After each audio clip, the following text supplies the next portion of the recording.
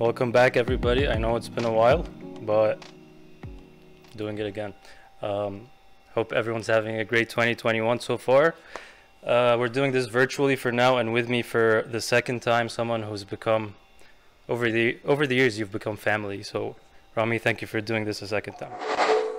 Habibi, thank you so much for having me. I'm happy to be with you virtually. How's your 2021 so far? So far, so good. Obviously, last year didn't really set the bar too high, so I can't say too much for that. Compared to last year, this has been pretty great.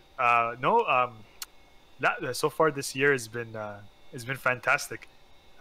Just with work, it's been cool. Like new stuff going on at work and new stuff going on with church and ministry, and yeah, we're just making it work as best as possible.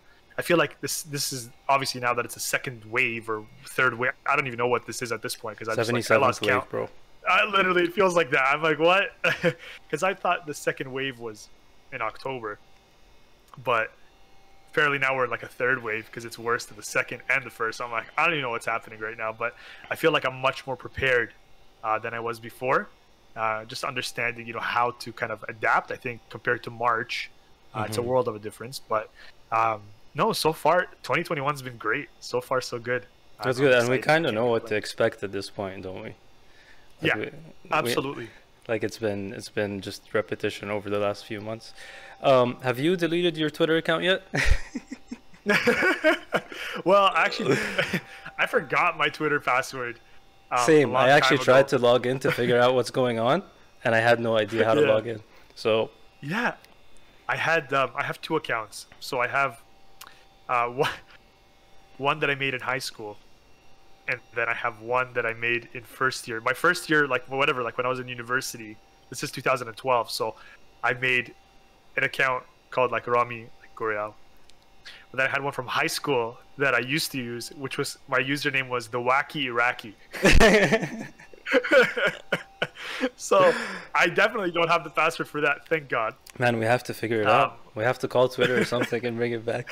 I gotta call someone, but no, man, I am definitely not on Twitter right now. That's for sure. So to start us off, I want to ask you, could be a random question to you. Today is January 13th, 2021. Yep. So we're getting close to the end of the first 2 weeks of the year. What was on your mind around the same time last year, around the first 2 weeks of 2020? What were you worried about? What were you excited about? What was going on?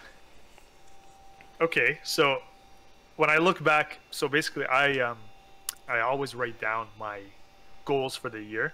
I just feel like it's one thing to talk about them, it's one thing to say it out loud and to share them with other people, but it's a world of a difference when you actually, write it down, put your thoughts into words. I looked back at it the other day, and my goals were as follows. I'm like, I want to travel more. So that was one for 2020. Clearly that didn't happen. I said I want to spend more quality time with the people I care about. So yeah, thanks COVID.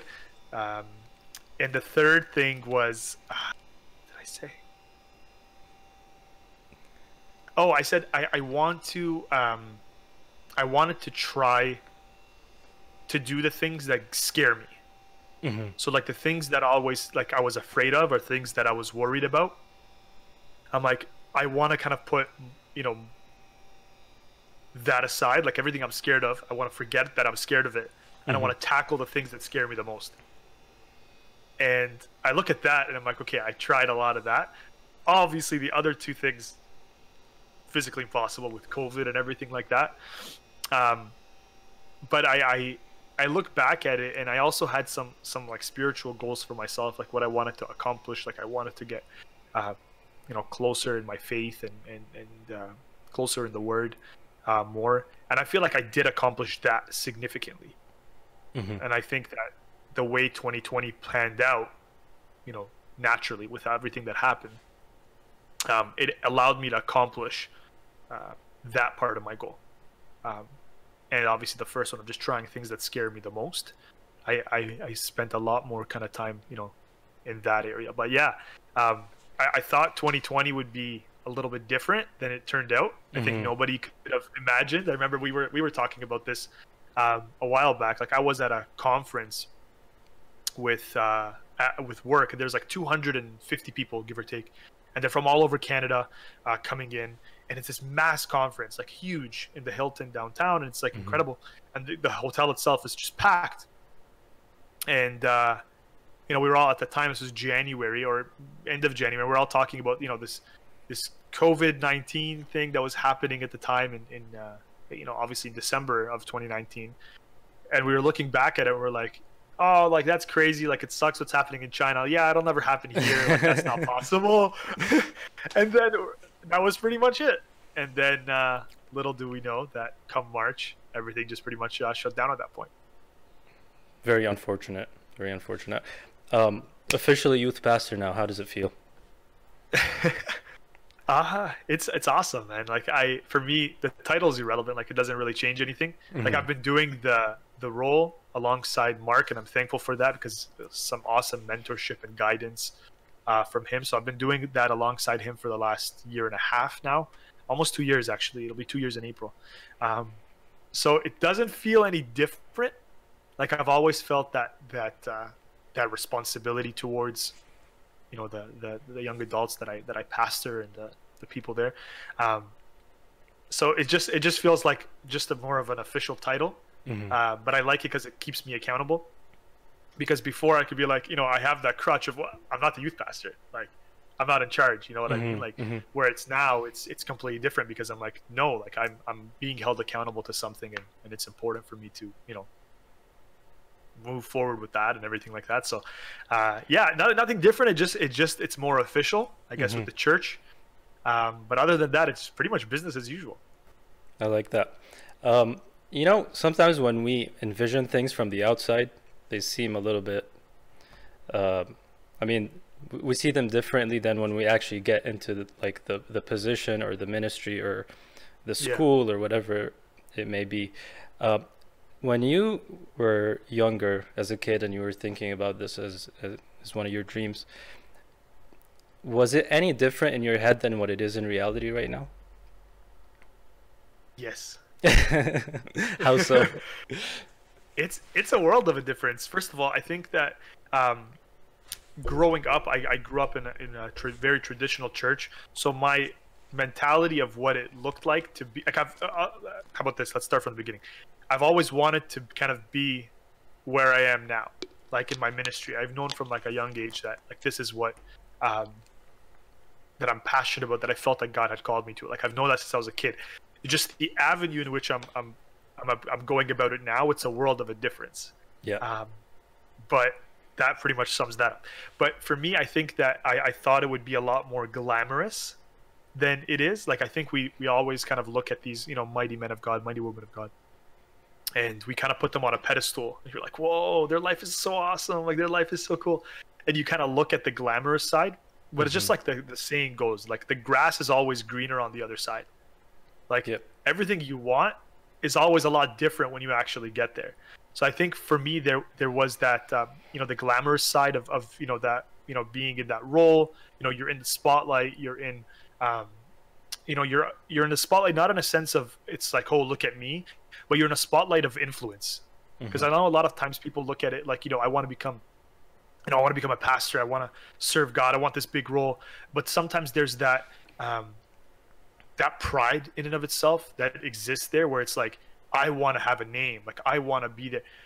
Where on the reality, it's the complete opposite. Where for me, like I wanted to be in the spotlight, not to, you know, be, I don't know, glorified might not be the best word, but not to be like exalted in front of people.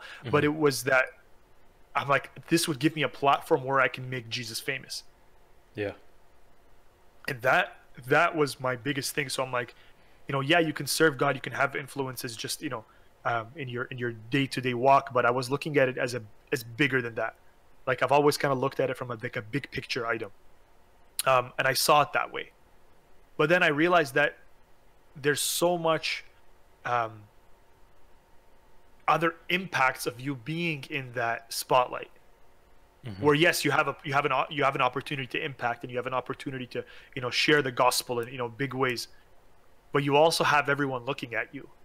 Yep. that the words that you say, the things that you do, it's weighted so much differently.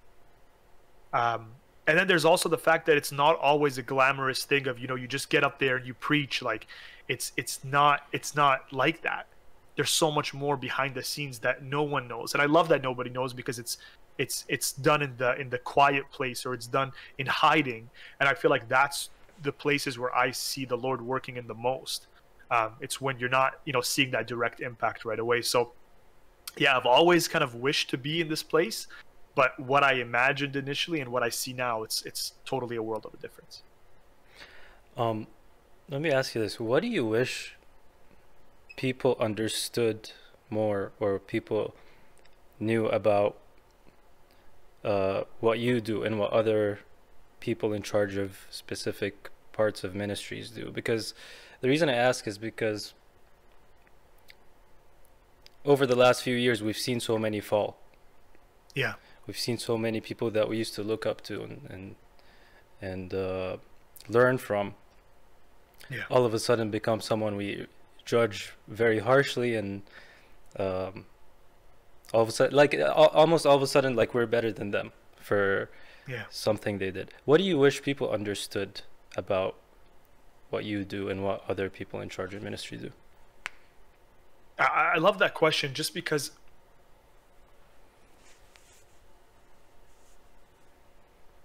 I wish that people would understand that, yeah, we're humans just like you. A lot of times is we put people on these pedestals. We put people in ministry, people in pastors or worship leaders, whomever. Naturally, we put them on this pedestal. And I think for me, I'm in a different place, just because before I was everyone's pastor, I am everyone's friend. Mm-hmm. So for me, it's different. I don't think I'll ever be put in that position until it's a group where pretty much maybe 80% is all, new faces. So I can't say that I feel this way, but I'm also a man. So there could be a point in time in my life where, I fall, and there will be a time naturally in one way, shape or form. Like, I am not perfect in any way. Mm-hmm. And I need his grace daily just to be able to kind of make it through. And I think that something that we make a big mistake on, and especially I think it's also something to do in our culture. I'm not talking about a Christian subculture. I'm talking about our Arabic culture, Yeah. where we idolize and we put these mighty men and women of God on these pedestals, and we look at them as, whoa, they're like these superhuman people. And that's not true. Like, we idolize them, and of course, a lot of people don't know them in that personal sense. Like, for example, if I wasn't, I feel very blessed to be really close with a lot of the young adults that I'm here to pastor. But I can only imagine for people of our parents' generation, for example, where there isn't really that close-knit relationship with their pastor. They might have, like they'll visit or whatever, they'll perform a service or they'll pray for you, whatever the case may be. But it's one thing to know someone as your pastor and one thing to know them as your friend. Mm-hmm. It's really hard when you see someone as your mentor. When they fall, they fall. And when they make a mistake, they make a mistake, because in your eyes, you've placed them at this place. And sometimes, unfortunately, in our culture, it can actually become idolatry, where I'm idolizing these people. Whereas I'm supposed to, receive from them, because at the end of the day, they're just a vessel that God is using. They just made themselves available. So there's nothing different. But I think one of the biggest things is to understand that you don't want to see the man of God. You want to see God behind the man. Where I'm not looking at, wow, look at this man of God. Look at this mighty woman of God, whatever the case may be. But I want to be able to see Jesus glorified in their lives, and let that be my focus. Because once they fall, they make a mistake, whatever happens. It's so easy for me to think of, whoa, well, they prayed for me this one time, and you know what? Mm-hmm. He led the communion service, and like I received communion. So did I was that like do I have to repent, or Mm-hmm. whatever the case may be? Or it could be like, oh, I don't know, like this pastor was involved in marrying my wife and I, for example, just as an example. Mm-hmm. Well, is my marriage invalid? No, of course not. But it's looking past that, looking past the fact that this is a man. It's looking at them that this is a vessel that God used in my life, and that's it. Where it's not this, look at this superhuman, look at this. No, this is a vessel that God used in my life. You're absolutely right. And the lack of understanding in this causes a lot of people to get hurt and to stumble and get further away and stuff like that. I just finished reading a book by Michael Koulianos, called The Holy Spirit. It's actually right here. And in one of the chapters towards the end, he just takes some time to like list the people who have influenced his path in ministry and people who he's learned from and observed and things like that. Obviously, he has Benny Hinn in there, Kathleen Kuhlman, a lot of big names. If you were to ever write a book, or someone write a book about Rami Goreal, what what are the names you'd put in a chapter like that? And they don't have to be ministry related. They don't even have to be Christian.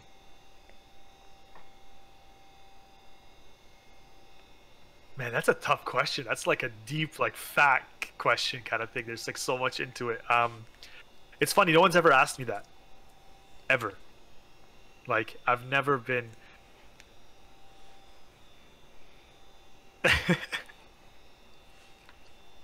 I think that there was a lot of people who really touched my life. A ton of people. يعني the أبسط حاجة ممكن أقولها إنه it's like my parents. Mm-hmm. Since I was a kid, actually my mom told me this story recently. I think after we got married, Jess and I, after we got married, I was just talking to my mom one day, and you know, like it's a different world. It's a world of difference between like having that relationship with your parents when you're like living there, Mm-hmm. and then it's a little bit different when you're now like you're married. The dynamic changes, and I found for myself it changed in a very positive way. But kind of after like that, your parents start to open up more things to you, and they start to tell you more things that you know, these like secrets or these family secrets, because now you're actually like an adult, because now you have your own family kind of thing. And then my mom would tell me that when she was pregnant with me, my dad at the time, when my mom was pregnant, my dad was actually in the army. This is in the Second Gulf War. My dad was in the army, and he was gone for obviously long periods of time. My mom was pregnant, and she would tell me that as she wasn't a believer at the time, like, you know, she wasn't really strong with the Lord. Like, she'd go to church, and it was just, you know, that kind of transactional relationship. But she would tell me that she didn't really know how to pray, or how to, you know, these things that we take for granted now, of, you know, like interceding and all, you know, all these big name things, where her prayer was just so simple. And I remember when she was praying, she'd say, like, she would tell me this. She's like, I would tell the Lord, God, I just pray that this child like would be used for you, like whatever it is, like whatever it needs to look like.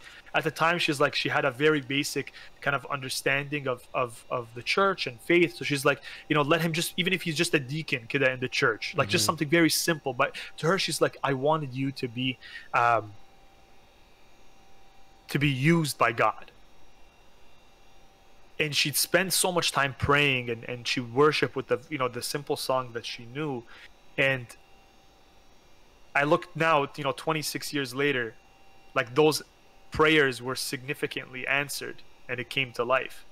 And my dad was also the same, where he always motivated, you know, Rhoda and I to pursue the things of God more than even just the regular things. You know what I mean? Like, so many parents, they force their kids, you know, like, you need to become a doctor or a lawyer or an engineer. My parents were like, what's your kingdom goals? Like, what are you going to do for God? So it was a little bit different growing up. But my mom and dad were instrumental to where I am now. Like, before I preach on a Friday or whatever the case may be, sometimes I'll be invited to another church. Like, I'll call my mom and we'll pray together on the phone. I'll be like, Mom, I need you to pray for me, because, like, you know, I'm going into this, or like I'm going to speak here, and then she'll just pray, and it gives me so much peace, and it really increases my faith. So definitely, my mom and dad, instrumental to my faith. That's incredible. Does this ever happen before you were married, or Like What, that they something, told me this? something like praying with your mom over the phone. Oh yeah, absolutely, Hmm. absolutely. My mom, I would always kind of, we always have, my mom and I have always had a close relationship, Hmm. especially spiritually.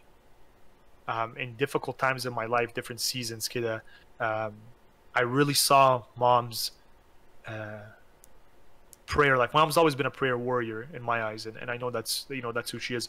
Um, but we would always, yeah, time and time again before exams or before different things, because I was still serving and preaching during university. But she'd always be praying with me, whether it's in person or over the phone, before something big like that, for sure. That's really awesome. Um, Yeah. Let me tell you something before you give me the other names, and I'm not just being Sure, sure. nice. If Okay. that book was about Raf and his life, I would guarantee 100% the Goreal family would be in that book. Each and every single one of you guys has had an incredible impact on my career, my spiritual walk, and just my like me as a person and how trying to fit into this transition from the Middle East to here. And I'm really really grateful for you guys. Bro, uh, that means a lot, bro. My family loves you. They adore you. I've never seen my parents. I'll tell you this. I've never seen my parents um, be so open to someone new. Keep in mind, 99% of my friends, I've known them since I was a kid. Like Yeah. I've known Eric for 22 years or 23 years or something like that. Like I've known him forever. Most of the people that are around us, my parents have known them forever. So seeing how easy they opened up to you, um, and not just as a, like, oh Zayek, like come over, or like that, like azuma marakbiya kida, like Yeah, those things yeah. that you're just supposed to say. For them, it was the first time where I've seen something so genuine. Not to say that they're not, but it was the Hmm. first time where I'm like, whoa, like they're treating him just like as a son. So Hmm. seeing that in their life was like, huh, this is a really good guy. Like I'm really happy he's my friend. Like clearly, if once your parents like your friends, like that's probably a good sign. But they genuinely love you. They always ask about you, and you mean a lot to them, 100%. Man, I'm so grateful for you guys. Who are the other names that you would throw in there?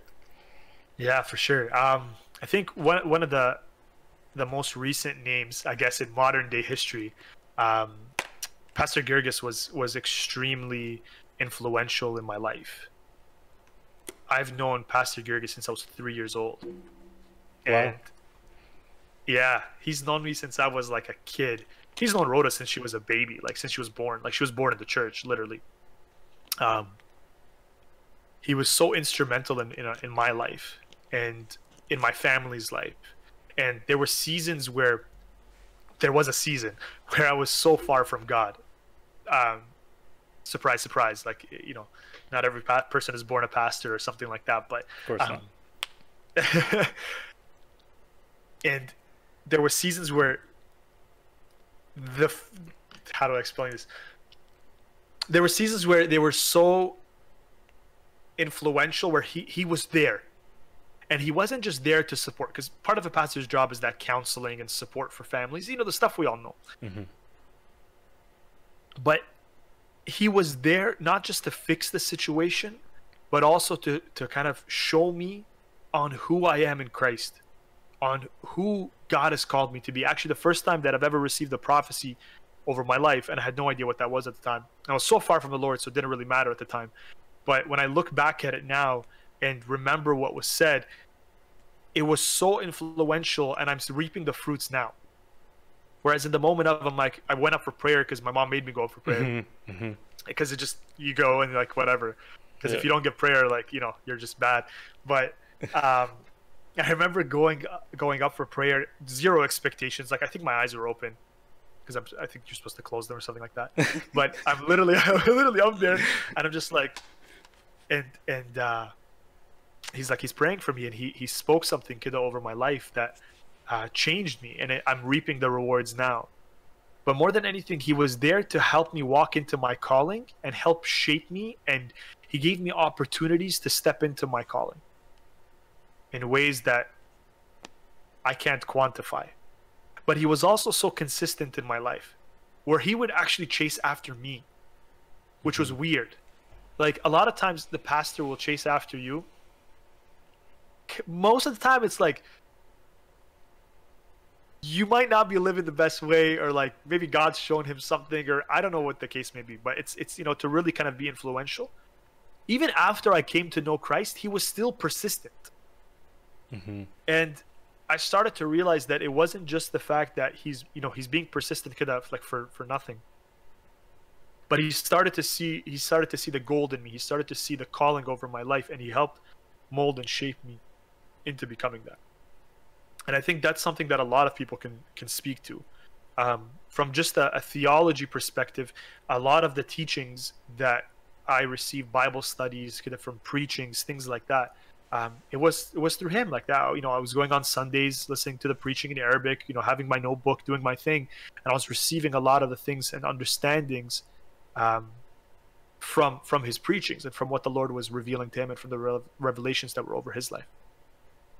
But he also taught me a lot of just about being vulnerable to the Holy Spirit, being vulnerable to the Word of God, and taking risks, and not kind of just staying at the shore, that there's so much more to the gospel. So 100% Pastor Gergis would definitely be written in that book. Big time. As for historic, there's a lot. Perfect example would be like William Seymour from the Azusa Street Revival, just in the, you know, the time period that he was there. You know, in a time where African Americans didn't have the same rights as other people, and here he is kind of ushering in the presence of God in such an incredible way, where, you know, hundreds of thousands of people are coming to know Christ, and it's the first, you know, great awakening kind of thing in the U.S. And it was absolutely incredible. What he did and his impact on the U.S. and up until today, we still look at that revival as a foundation for so many prayers and so many encounters. And I can go on about it for so much and give a history lesson, but that was William Seymour for sure. Otherwise, in more modern day history, Francis Chan, 100%. I've read every single Francis Chan book that he has. Had a big encounter one day where I was really battling depression, and I was at a place in my life where it was like 2 or 3 in the morning, and I was just, what is a really bad day, and I'm just like, Lord, I'm so sick and tired. And this is not before I knew Christ. This is, I'm a believer now, so it's like my life is supposed to look pretty good. But I'm literally in my room. It's like 2:30 in the morning, and I literally type in preaching about joy, because I'm like, I don't know what else to do. And at that time, this is like 2012 or 13, I typed that in. I'm on YouTube, and the first one that came up was a preaching of Francis Chan's, and it was called "How to Rejoice in All Things." And that preaching was teaching me the idea of what it means that joy is not the joy is not based on my circumstances. That when my life is great doesn't mean that I'm happy, and then the moment that, you know, things start to go downhill or things start to happen, that khalas, I'm not joyful anymore.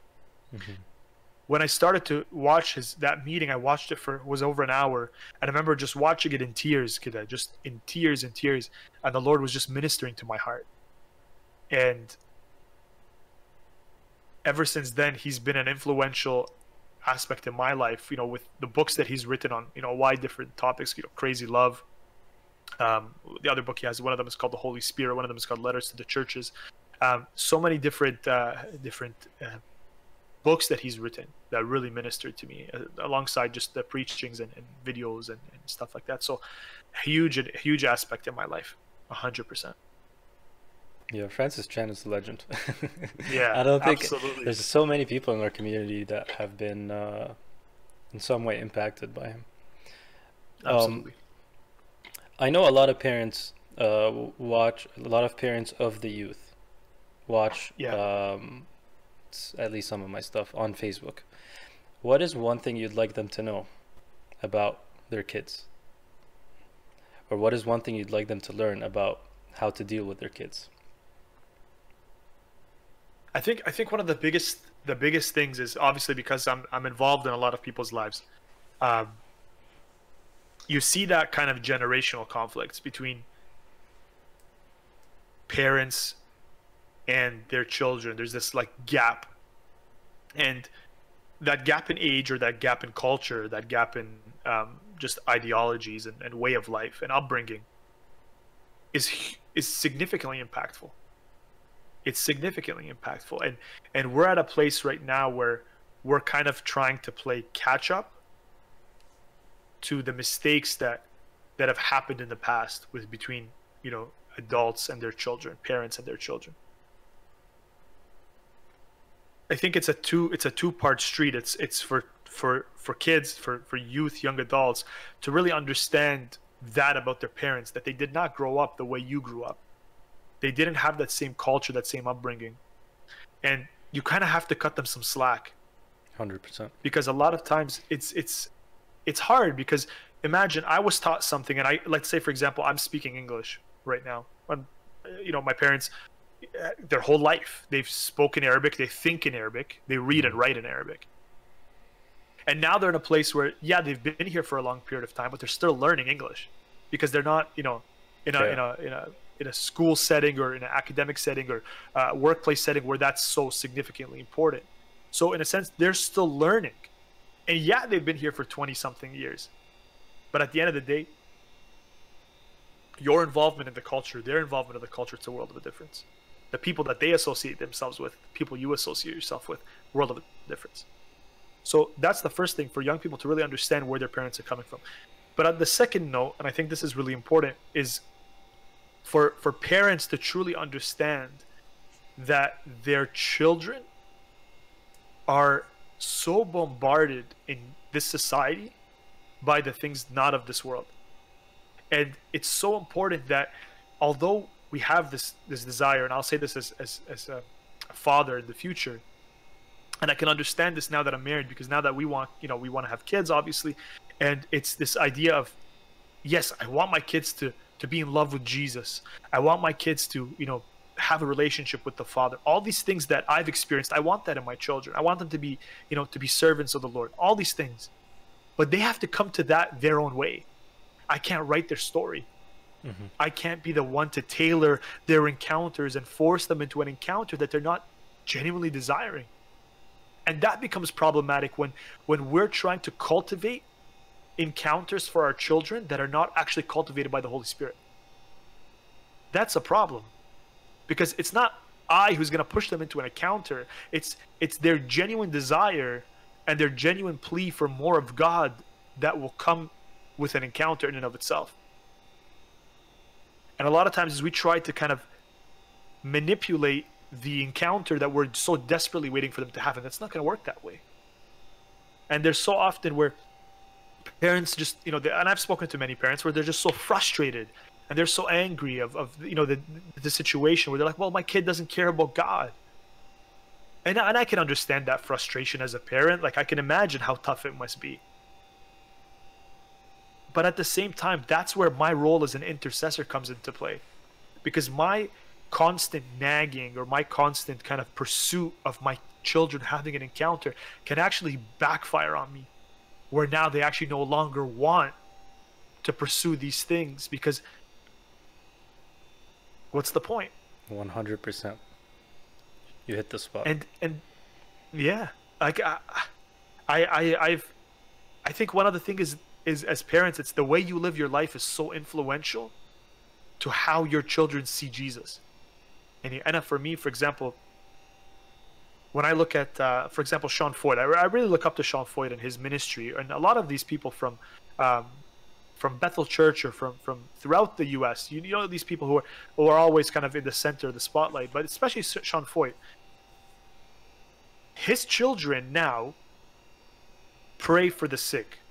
His kids will go ahead and lay hands on people. His kids will give prophetic words. His kids will join him on stage leading worship, whatever that looks like. His kids will come with him and his wife on trips and mission trips and all these different things. But your children, especially from a young age, they will copy what you do. Like growing up, my mom and dad were the coolest people in the world. I'm like, whoa, my dad is like this awesome guy. Like anything he did, I'm like, dude, my dad is so cool. He's an awesome and to guy, other people, Johnny. I love Johnny. He's the best. He's something else. he can be superhuman sometimes. I'm just like, whoa, like crazy. Um, but I remember growing up, I'd look at him and I'm like, whoa, he's so cool. Like I want to be just like you. And I think that's the kind of relationship that you need to create from when you're a child with your child when they're children, because Sean Foyt, he cultivated the upbringing for his children where they had an encounter with God at such a young age. Because when you're trying to do that later on, it's so much harder. When you're trying to do that when, you know, they're teenagers or they're adult, it's much more of a challenge. But a lot of children as well, they'll look at their parents, and again, we put our parents on pedestals all the time, but children will look at the mistakes of their parents, kind of like we were talking about earlier about these, you know, men of God, women of God, whomever. And we'll look at the mistakes of our parents and they'll hold them to such a higher standard. So it's a responsibility that I want to make sure the way I'm living, the way I'm speaking, these different things, it's showing the light of Jesus and it's showing the love of Jesus, so that when they grow up, that's the environment that's been cultivated. So to your point, it's definitely understanding the generational gaps. It's understanding the challenges between language and between culture, but it's also ensuring that you're not manipulating or trying to cultivate an encounter on behalf of your children, but it's ensuring that you're living your life in such a way from a young age that they're able to actually see that fire, that love of Jesus, that passion, and then that gets translated to them and they start to live their life that way. 100%.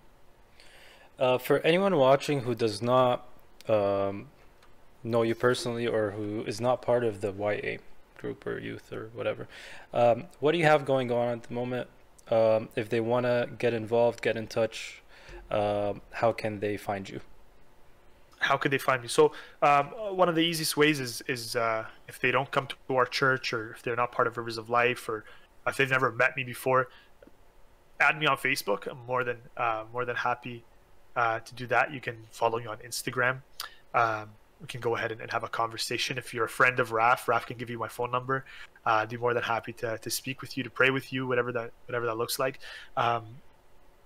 That's probably the easiest way for them to contact me right now, for sure.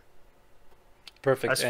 And if you just want to get updates on, first of all, are you okay with if someone is not in the GTA? Yeah. But obviously, at the moment, we're all at home and we're joining virtual meetings. Would Right. it be okay for them to join on Fridays? 100%. It's a stream that we do it on Zoom just because it's so much more interactive. We were doing it initially on Facebook, and there's just some, you know, technical challenges and stuff like that. Zoom is just so much easier. It's plug and play. By all means, anyone who, if you don't have a home church, or if you don't have a young adults group or anything like that, even if you don't live in the GTA, please feel free to like us on Facebook, follow us on Instagram, and you'll always be up to date with exactly what we have going on.